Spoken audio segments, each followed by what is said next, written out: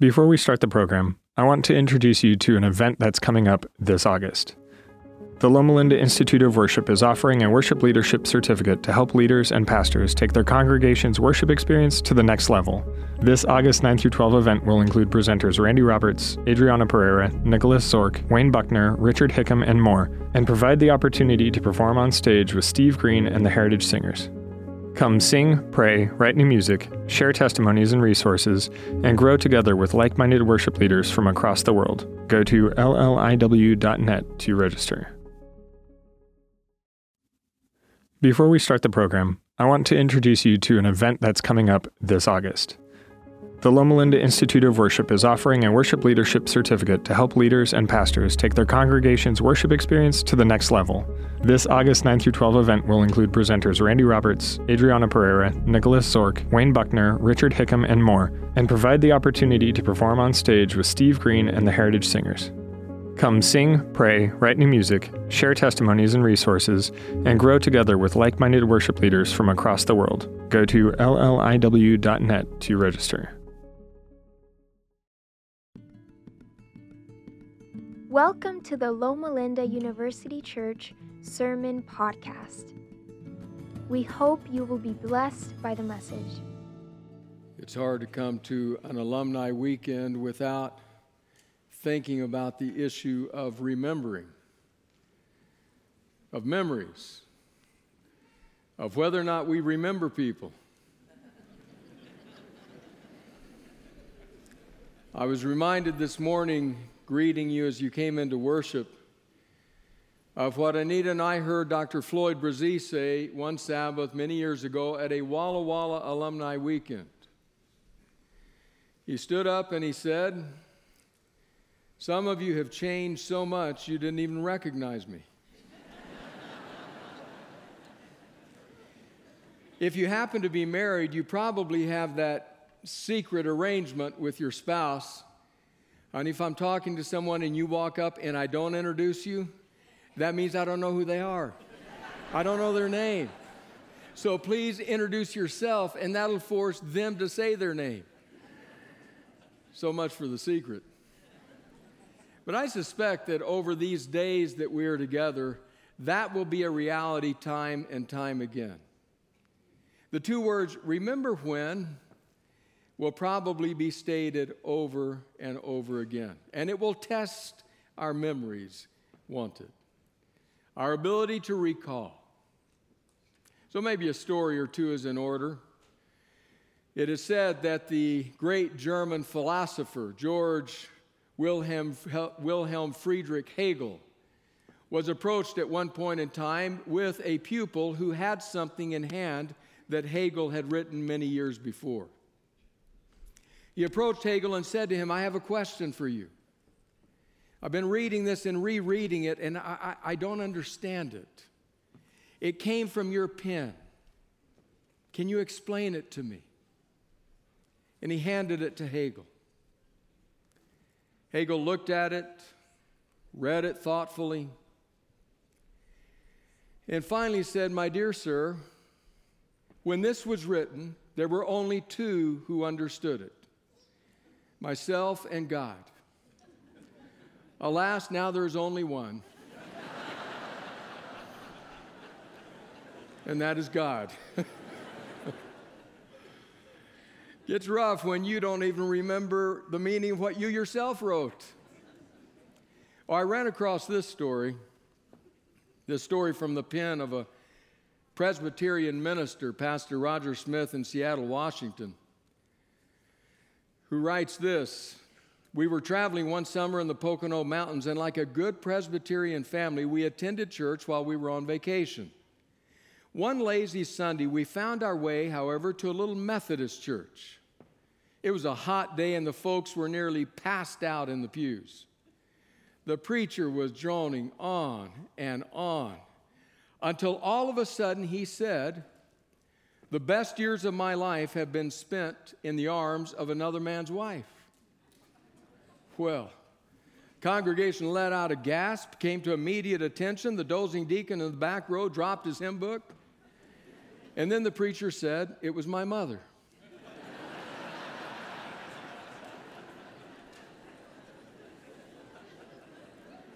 Well, the congregation tittered a bit and managed to follow along till the sermon finally concluded.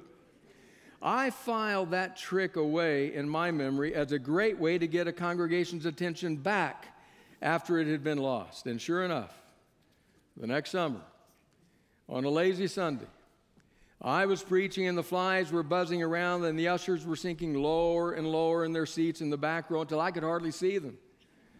Then I remembered suddenly the experience in the Pocono Mountains, and I said in a booming voice, "The best years of my life have been spent in the arms of another man's wife."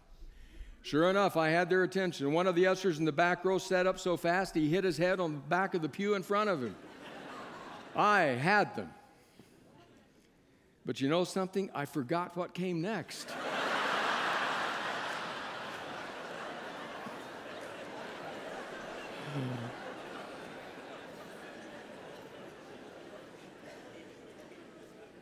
All I could think to say was, and for the life of me, I can't remember her name.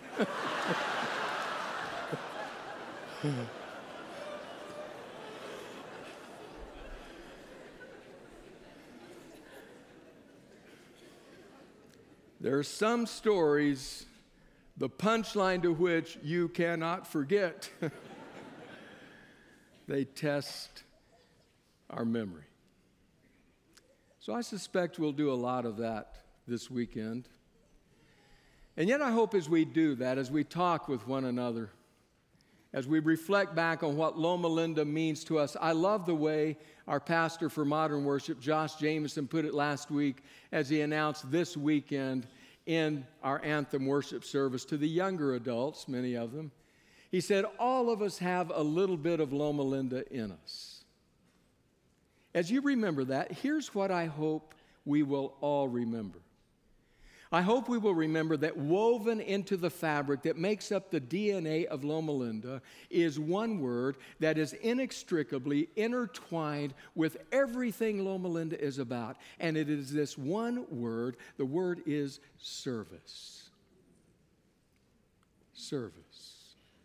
To continue the teaching and healing ministry of Jesus Christ. Service. For a glimpse at that in the Scriptures, we turn to the New Testament, to the fourth Gospel, the book of John, chapter 12. As we land in this chapter 12 of John, we immediately realize that we are nestled in the center of the book. We're right on the hinge where the door opens and turns, where one part of John moves to another. Many scholars say that John is composed of two, what they call books. The book of signs, first, John 1 to 11, that tells the ministry of Jesus, especially as it is marked by the 7 signs. Those signs he gave, other gospel writers will call them miracles. John calls them signs. Those signs he gave that were evidences that he was who he claimed to be. Chapters 1 to 11. But then beginning in chapter 12, the chapter we consider today, the pages turn. We move into the second book, the book of glory. They call it the book of glory because that term glory or glorification is used repeatedly to speak of the kind of death by which Jesus will bring glory to God. So we recognize immediately that we are right at the crease in the book. We're right at that point in time when Jesus is stepping away from the kind of active preaching and teaching ministry in which he has been engaged, and he is stepping now into the very direct shadow of the cross. His pathway from this point forward is on a collision course with Calvary. With every succeeding verse, with every succeeding scene, we get closer and closer to Calvary. But it's right here in this context that Jesus says something that speaks of that reality that is woven into Loma Linda's DNA, that reality called service. He does so especially in verse 24 of chapter 12 of John, but we'll read the whole piece to set the context. John 12, beginning in verse 20. Now there were some Greeks among those who went up to worship at the festival. They came to Philip, who was from Bethsaida in Galilee, with a request. Sir, they said, we would like to see Jesus. Philip went to tell Andrew. Andrew and Philip in turn told Jesus. Jesus replied, the hour has come for the Son of Man to be glorified. Very truly I tell you, unless a kernel of wheat falls into the ground and dies, it remains only a single seed. But if it dies, it produces many seeds. Anyone who loves their life will lose it, while anyone who hates their life in this world will keep it for eternal life. Whoever serves me must follow me, and where I am, there my servant also will be. My Father will honor the one who serves me. Now my soul is troubled, and what shall I say? Father, save me from this hour? No, it was for this very reason I came to this hour. Father, glorify your name. Then a voice came from heaven, I have glorified it, and will glorify it again. The hour has come. Numerous times in John's gospel, that term, his hour or the hour or his time, appears. It appears and reappears. It is indicating that moment when Jesus will be glorified at Calvary, when he will shed light on the depth of the Father's love for us.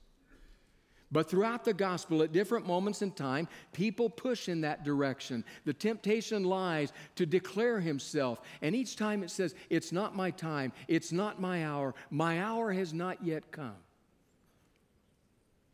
But now in John 12, as we turn the page on the book of signs and enter the book of glory, he says, the hour has come.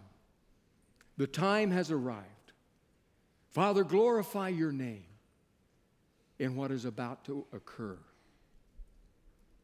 It is in that context that Jesus, in verse 24, makes a statement that sheds light on what one prolific preacher said was life's most urgent question. It was in Birmingham, Alabama, 1957, before a congregation, that Martin Luther King Jr. stood up, and in the midst of what he preached that day, he asked this question, he made this statement, life's most pressing question is, what are you doing for others? That, said King, is life's most urgent question. What are you doing for others? I would suggest it is highlighted and it is contained within verse 24. Just notice verse 24 again. Very truly I tell you, unless a kernel of wheat falls into the ground and dies, it remains only a single seed. But if it dies, it produces many seeds. In other words, if that kernel is only concerned about itself, it remains alone. When it dies, it's over. But Jesus says, if it is cast into the furrow of the world's need, it will result in an abundant harvest. Maybe it would be good to consider that verse and the one that immediately follows it, only this time from Eugene Peterson's paraphrase, The Message. Here's how Peterson rendered those verses. Listen carefully. Unless a grain of wheat is buried in the ground, dead to the world, it is never any more than a grain of wheat. But if it is buried, it sprouts and reproduces itself many times over. In the same way, anyone who holds on to life just as it is destroys that life. But if you let go, reckless in your love, you'll have it forever, real and eternal. Maybe that's what. Maybe he was thinking of this passage, MLK Jr., when he said to that congregation gathered before him, life's most urgent question, its most piercing, penetrating, probing, prying question is, what are you doing for others? It strikes me that that's not a question we ask once. It's a question which we ought to encounter time and again. Should it not be the question that the mom asks the child who comes home from school complaining about everyone else, honey, what are you doing for others?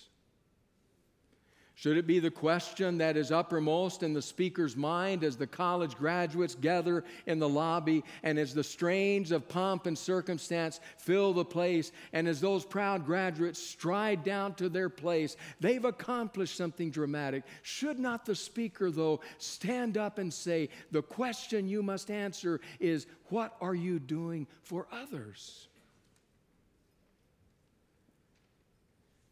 Or what about that high day, when you and family gather on the mall of Loma Linda University? School of Medicine, School of Pharmacy, School of Dentistry. Or you and family gather in the enclave we call Drayson Center. The other schools there gathered. You and family gathered. Allied health, public health, behavioral health, religion. People gathered there. What a high day. I've heard faculty tell students, if you get discouraged in your journey through Loma Linda, go to graduation. Watch them call the name. See them grasp the sheepskin. Listen to their family cheer. Watch as they stand and rally for what has been accomplished. In that context, is it not the case that one speaker or another, someone should ask the question, what are you doing for others? That day you walk into your practice for the first time as a marriage and family therapist, a dentist, physician. That day you get your new job, physical therapist, dental hygiene person. Now you are walking into this new place. You will be working with other people. Should it not be uppermost to ask that question, what am I going to do consistently for others? And what about that day when they put that golden watch on your wrist and when the golf course beckons? And it's time to sit back on the laurels of all of your accomplishments. Should it not somewhere echo through our hearts and minds, what will I do for others? It is life's most piercing question. And that's what Jesus says. There he stands, a dusty, itinerant teacher, stands in the shadow of the religion of his day, hears that somebody now from another place, another land, another community comes and says, we want to see that teacher. And in that, Jesus realizes my message is now going far abroad. And because of that, my time is very short. And so he turns to his followers and he says, just understand this. He's trying to prepare them for what's about to come. Just understand this. If I don't cast myself into the furrow of the world's need,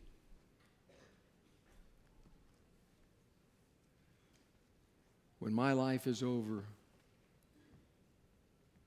it's all over.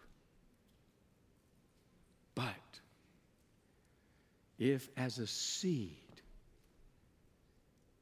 I am cast into the furrow of the world's need, dead to my own self and desires,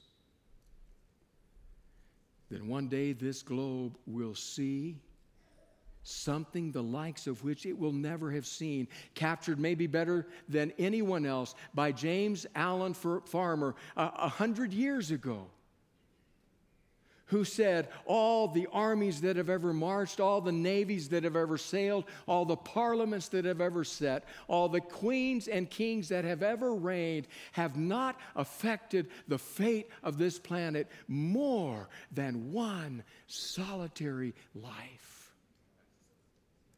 Because that life at a place called Calvary was cast into the furrow of the world's need. And when it died, we were born. And so Jesus speaks to them as he speaks to us. Makes a statement that would later be restated by MLK as life's most urgent question. What are you doing, Randy, for others? Service is the word. I don't know that Jesus' words in this setting have been better summarized than in a book entitled Desire of Ages. The woman, diminutive in size, but large in vision. The one who was the key founder of this place called Loma Linda, her name Ellen White, writing about this passage, said this: all who would bring forth fruit as workers together with Christ must first fall into the ground and die. The life must be cast into the furrow of the world's needs. Self-love, self-interest must perish, and the law of self-sacrifice is the law of self-preservation. The husbandman preserves his grain by casting it away. So in human life, to give is to live. Don't miss that. To give is to live. The life that will be preserved is the life that is freely given in service to God and man. Those who for Christ sacrificed their life in this world will keep it to life eternal. The life spent on itself is like the grain that is eaten. It disappears, but there's no increase. A man may gather all he can for self. He may live and think and plan for self, but his life passes away and he has nothing. The law of self-serving is the law of self-destruction. Maybe the best summary of what Jesus said is contained in those simple words: to give is to live. And it's to bring life to others. It is in the act of serving others that we are truly born to life. And that service is woven into the purpose, the mission of Loma Linda. I'm not saying that because it's on a website or on a letterhead or on a business card. I'm saying it because I have seen it. I have watched you do it as a chaplain, as a pastor, and on occasion as a patient. I have watched it. I have seen the bloodshot eyes that speak weariness, slightly sagging shoulders, bearing the burdens of others. A step that isn't as lively as the age might suggest, should be. And then I've seen that person enter yet another room and listen and share and pray and heal. I've seen it. I've seen it in the classroom. Times when I've had the magnificent privilege of team teaching and having others from other healthcare professions come in and share with the students. I saw it this last week. Third-year medical students being exposed to the kind of compassion which they will be called upon to express. Two of our alumni, John and Monica Klein, coming and talking to those third-year students, sharing the wrenchingly sad story of the loss of their son. I was glad I was on the back row because I just kept wiping away tears. And I kept watching the students. I saw them with rapt attention.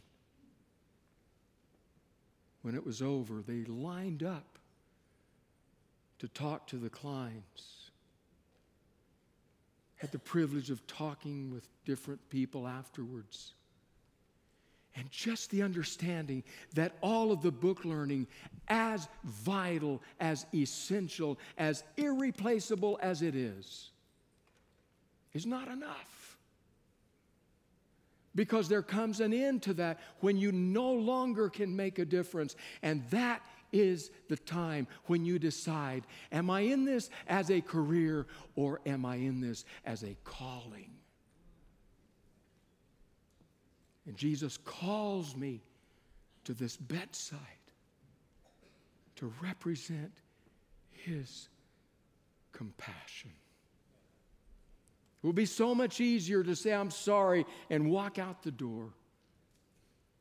To preserve myself. It's at that moment we must remember that careworn, itinerant rabbi who says, the one who casts themselves into the furrow of the world's need and dies, that one will not only live, but will bring forth an abundant harvest. Do you know how that happens? That happens when a physician here, a nurse there, a respiratory tech there, takes seriously Jesus' words so that then later two bereaved parents sit and talk to a class and say, it was those medical professionals that saved us.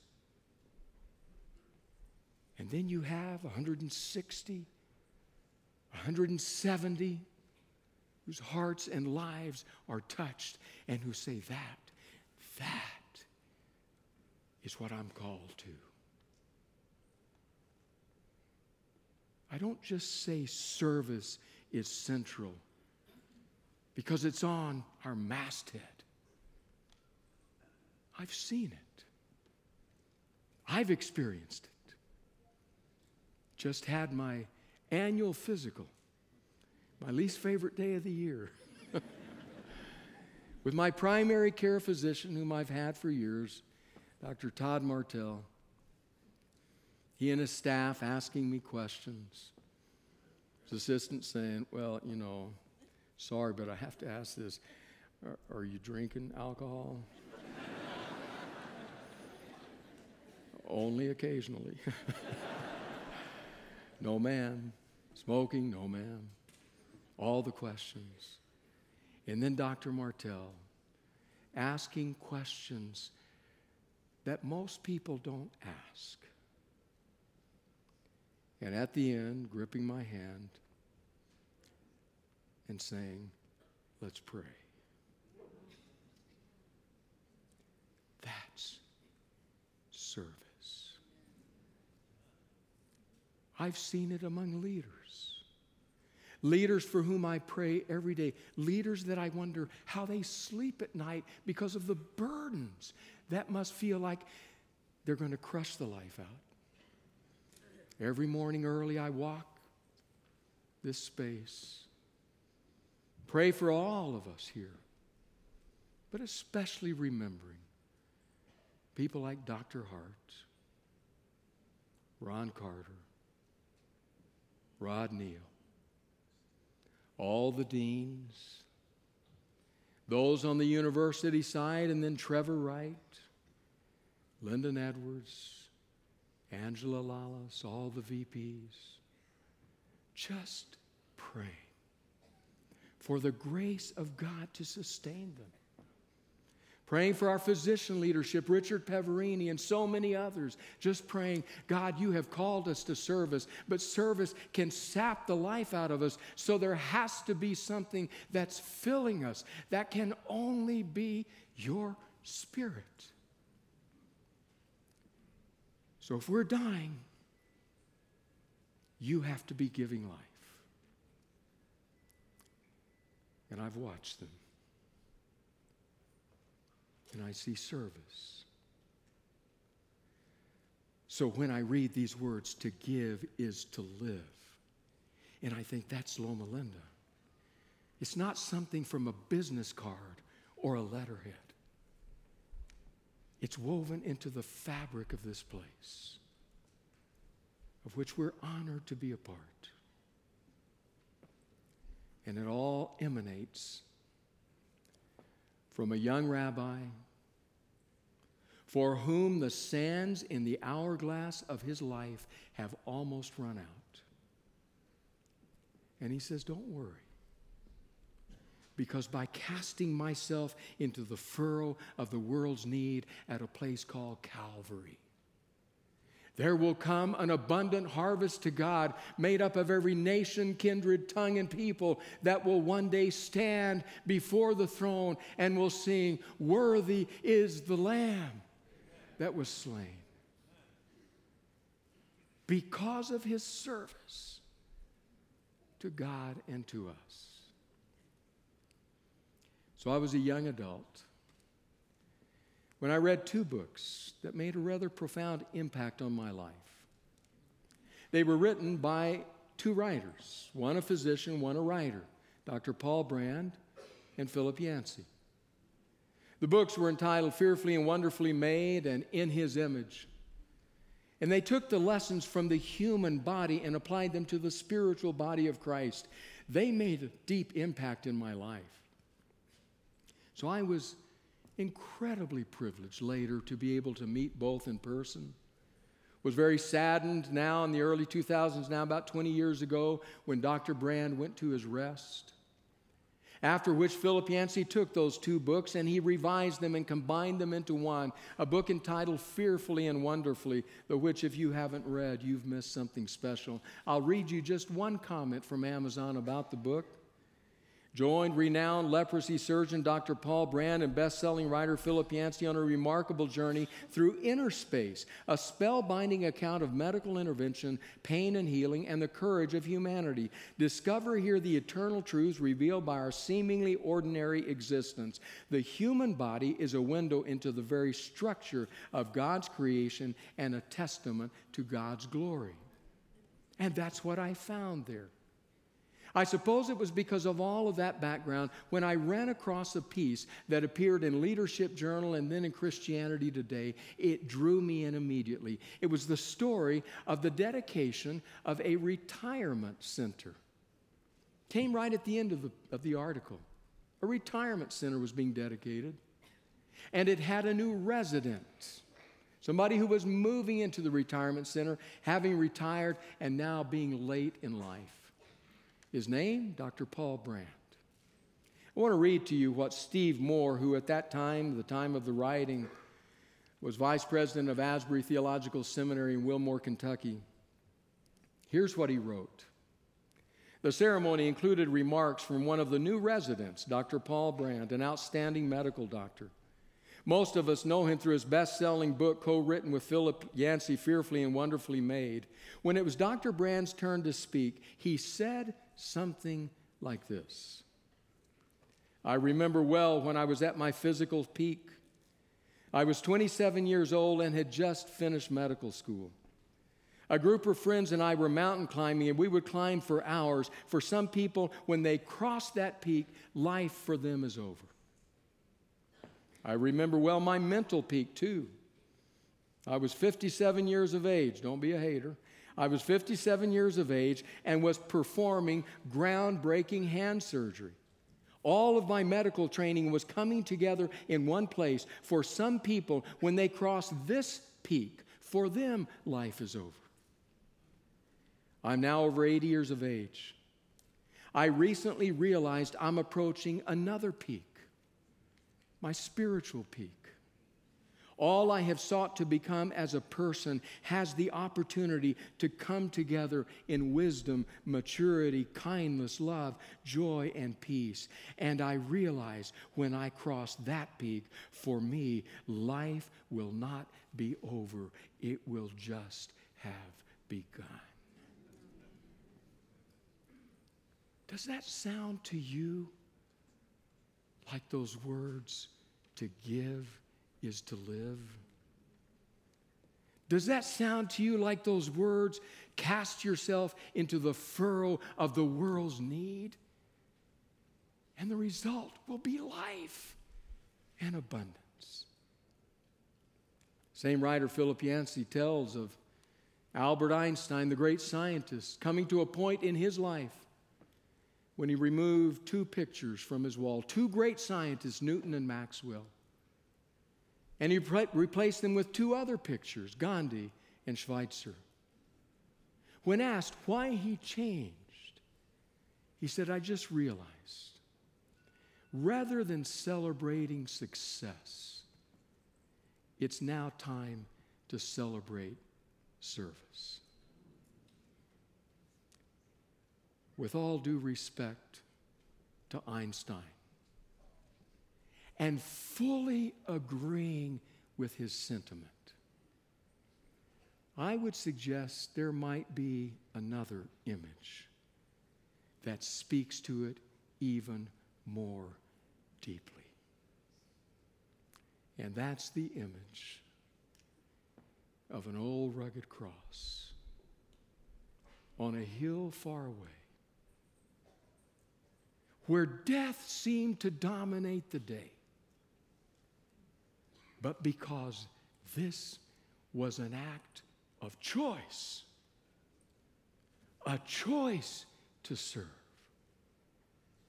that cross will forever stand for life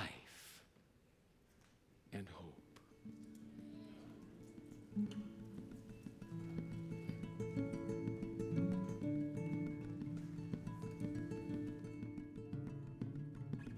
Find more podcasts, videos, church events, and how you can support the Loma Linda University Church at lluc.org.